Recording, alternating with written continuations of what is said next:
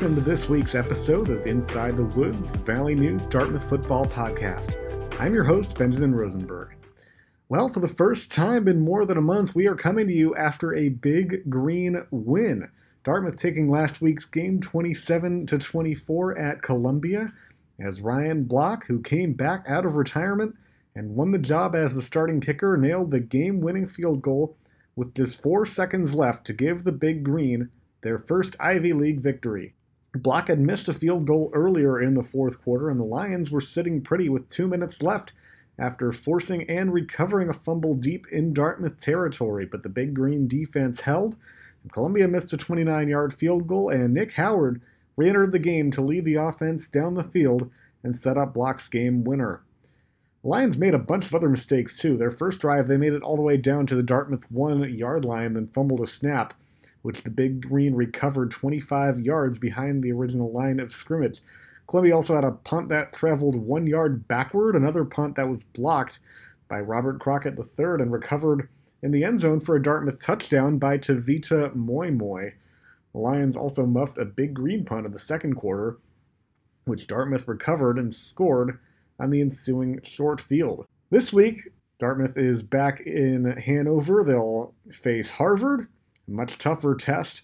It'll be homecoming weekend at Memorial Field. The Crimson suffered their first Ivy League loss last week, a 37-10 beatdown at home to undefeated Princeton on a Friday night. Harvard is still a very dangerous team, though. They've got a top 10 run defense in the FCS, led by 3 players with at least 8 tackles for loss: Thor Griffin, Truman Jones, and Nate Leskovec, each of whom also have at least 3 sacks. On offense, running back Aiden Bourget is averaging just under 120 rush yards per game with 7 touchdowns.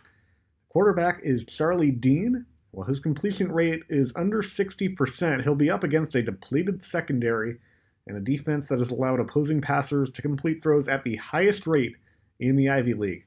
He'll throw many of those passes to Kim Wimberly, who's got 3 times as many receptions as anyone else on the Crimson and 3 touchdown catches. Now to look further into this matchup, here's my weekly interview with Dartmouth head coach Buddy Teevens. So I'm joined once again by head coach Buddy Teevens, coming off a win last weekend at Columbia, getting ready for the homecoming game on Saturday at 1:30 against Harvard. Coach, how you doing? Well, a lot better this week. It's nice to win, and the bus ride back and the practice tempo and everything has been, on the upswing. So we'd like to do it again this weekend. Yeah, what was the mood like coming back up from New York after a long-awaited, much-needed win? Yeah, the guys were ecstatic. When you haven't tasted victory for a period of time, it's like that the glass of water that you need at a critical point. And it was close. Well-contested game, came down to, it was exciting, the final seconds, but coming out on top kind of reaffirmed what the guys are doing, the work ethic, the attitude, the commitment. There is some payoff in the end. Yeah, what did your team learn about itself last week over the course of that game, which was, as you said last week, just a weird game in a lot of ways? Just resilience and just confidence and a willingness to kind of just put yourself out there. Kind of the highlight of it for us was Ryan Block. He misses a critical kick in a critical time frame in the fourth quarter, and rather than just kind of go and slink back to the sideline, he just I hope I get another chance, which he did, and crushed it. And so that kind of symbolized the team during the course of the day. We're up, we're down, we're up, we're down, and finished off on a very, very positive note. I was very proud of Nick Howard. The drive at the end of the game, 2-minute, we have no timeouts, and minute and 11, and we got to go the distance, and managed to make some plays to allow us to put points on the board. Yeah, I was going to say he had 1 completion for the entire game going to that drive. He had 4 on that final series. What does that say about him and obviously the work that he put in to prepare to be the guy who can not just run it but really throw it? Well, he's been nicked up. He carried the ball a lot early in the season, and he's carrying some of the scars and damage, if you will. And so we're playing sparingly with him. But when we needed him, he stepped up. And I think just his leadership, and I think he engenders a confidence in our guys. Literally he hadn't practiced a 2-minute offense in probably a month. And we're in that situation. Dylan Cadwallader was nicked up a little bit on a sack that occurred just prior, so he wasn't ready to go. And it was, okay, Nick, this is your deal. And just with confidence and with accuracy and again, great leadership, move the ball right down the field. I mean, we couldn't afford, with the time frame and no timeouts, not to make every play count.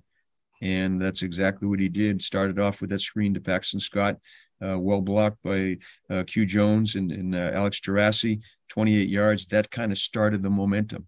And then kind of continuing from there. And the last one, kind of a seam split pass to Paxton and put us right in field goal position, spike it with 8 seconds left. So you can't operate any more effectively than that. Yeah. Is Dylan going to be all ready to go this weekend? Or? Yeah, he's fine. He came back on. He held on the PAT situation. He's practiced every day, and he had a real good day yesterday, as did Nick. And I think it's taken us a while to work that 2 quarterback situation out, but I think they're both comfortable with what they can do, and the fact that they each can do what the other can do as well. Maybe not to the degree, but Dylan's throwing the ball well. Nick is doing the same. Dylan can run the football. Nick is doing, what Nick does, tough physical quality of play. So it challenges the defense and gives us great comfort knowing we got 2 guys that can lead the team. Yeah, you had a few more guys banged up in that Columbia game, especially in the defensive backfield. How are some of those guys doing? It just seems like every week. Yeah, I've never been through a season, literally my entire career, like this. And our numbers right now are up in the 20s of guys that have started or played in games that are no longer playing. And it's guys last week, Vashon Ray, we're still waiting to find the final version of what happened, but he will not play this weekend. Amir Braxton, another guy that went down during the course of play. Tyron Herring came out early. So there's just kind of a list in the back, and literally we were adjusting guys on the sideline who had never played corner. Leonard St. Gaudin, who's a safety for us, we said, "Hey, you gotta play left corner. We're short." And he went out, and God bless him, he did everything he could to help us. With a week to go, we were able to kind of acclimate some of the younger guys. You probably see some younger faces and names that you've not seen before. A couple of reasons for that. One, necessity. Secondly, with the transfer portal and the NCAA rules, players can play 4 games, and with 4 remaining, all the young guys can play. So a lot of contributors in special teams areas, because that's a lot of our skill guys have been getting hurt, and those are the spots that you can really fill in with some guys that can run and chase the ball.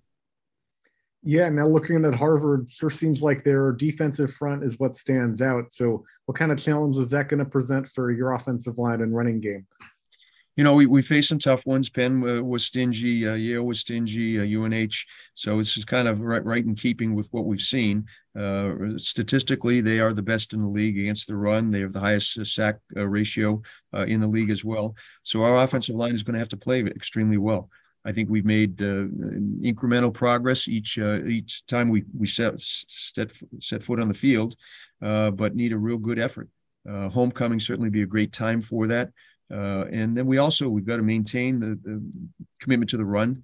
I thought we did a much better job on Saturday mixing and matching plays. We had a lot more carries and productivity on the ground, but interspersed with play action and drop back pass. I think the key is get the ball out of your hand quickly in the pass game against these guys, but also be content to pick up 3-4 yards in a run play and not grow impatient. Yeah, for sure. The defense for you guys gave up a couple big runs early last week and then settled in. What are they going to see against Aiden Bourget and company? Yeah, no, he's as good a back as we've seen all season long. And great speed. He's a stout kid, runs hard. They're not afraid to hand him the football. So he'll have 20, 25 carries a game and has breakaway speed. We were fortunate last week, 2 big runs for 113, 14 yards on 2 plays, just poor tackling. Guys in a position and kind of eased up. There's a pile, and all of a sudden the backs emerge from a pile. We can't afford that against Harvard. Those breakaways which we tackled and were not tremendously damaging to us last week will be devastating this week. Guy picks it and goes 60, 70 yards. It doesn't bode well for the Big Green. But we have guys that are playing more. Josiah Green, young guy, is 2 games under his belt now. Gannon McCorkle has been in there, is playing effectively for us. Danny Cronin has been playing more steady play and more play as a linebacker. Braden Mullen has really stepped up and played in absence of Mac Ayers. Joe Heffernan has been pretty consistent with us. The back end, again, that's kind of the question mark with some new faces, but it will show up. We'll compete hard, and we've got guys that can play. So we're excited to as Saturday approaches. Yeah, what do you make of Harvard's mindset? Coming off not only a close loss against you guys last year, but also last week's game under the lights at home when Princeton just took it to them. A couple of different things. One, they could kind of flatten out. They have an extra day of recovery. They could just really be jacked up and excited. Obviously, the recent history with Dartmouth. So you don't know. And as I tell our players, we can't worry about that. It's what do we do and how do we play? We had a poor practice on Tuesday. Mistakes, missed alignments. I don't think we coached a great practice on Tuesday. And then Wednesday was as good a practice as we've had. So I think kind of the mindset just kind of building towards game day. We abbreviate practice a little bit on Thursday, and we'll get out, but hit all the key points and make sure we're sharp. We need great intensity. I think with homecoming, there should be great emotion. There should be a great crowd. The weather's supposed to be nice. So we need a great effort against a very good football team. Yeah, I was just going to say homecoming rivalry game. Looks like the weather is going to be nice. What kind of crowd and atmosphere are you expecting? Well, we played. I think this will be our 3rd homecoming opportunity. One at our place, 2 at someone else's, and they're always better attended. They are louder. Kind of last week, as you saw down at the Columbia, kind of raucous environment. It's fun to play in that deal. A lot of alums coming back.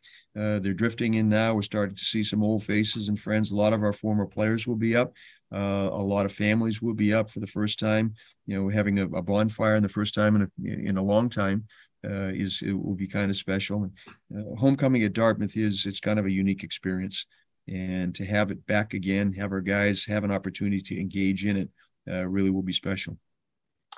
Yeah, sounds great. Well, thanks so much again for joining me every week, and should be another fun game on Saturday. Thanks, Ben. Thanks as always to Coach for joining me. We already mentioned Princeton's 37-10 win over Harvard last Friday night. The Tigers are now the clear favorites to win the Ivy League. Andre Iosivas made 9 catches for 176 yards for Princeton, catching a 61-yard touchdown on a flea flicker. Blake Stenstrom was 18 of 27 passing for 278 yards and 3 scores. Penn also stayed perfect, handing Yale its first Ivy League loss. How about the Quakers? Surprising everybody with their undefeated start so far. Jonathan Mulatu, a 1-yard touchdown run with 20 seconds left, giving Penn the 20-13 victory after the game was delayed by an hour at halftime for a student protest against fossil fuel investments. Aiden Sand was 28 of 43 passing for Penn for 298 yards and a touchdown at Franklin Field.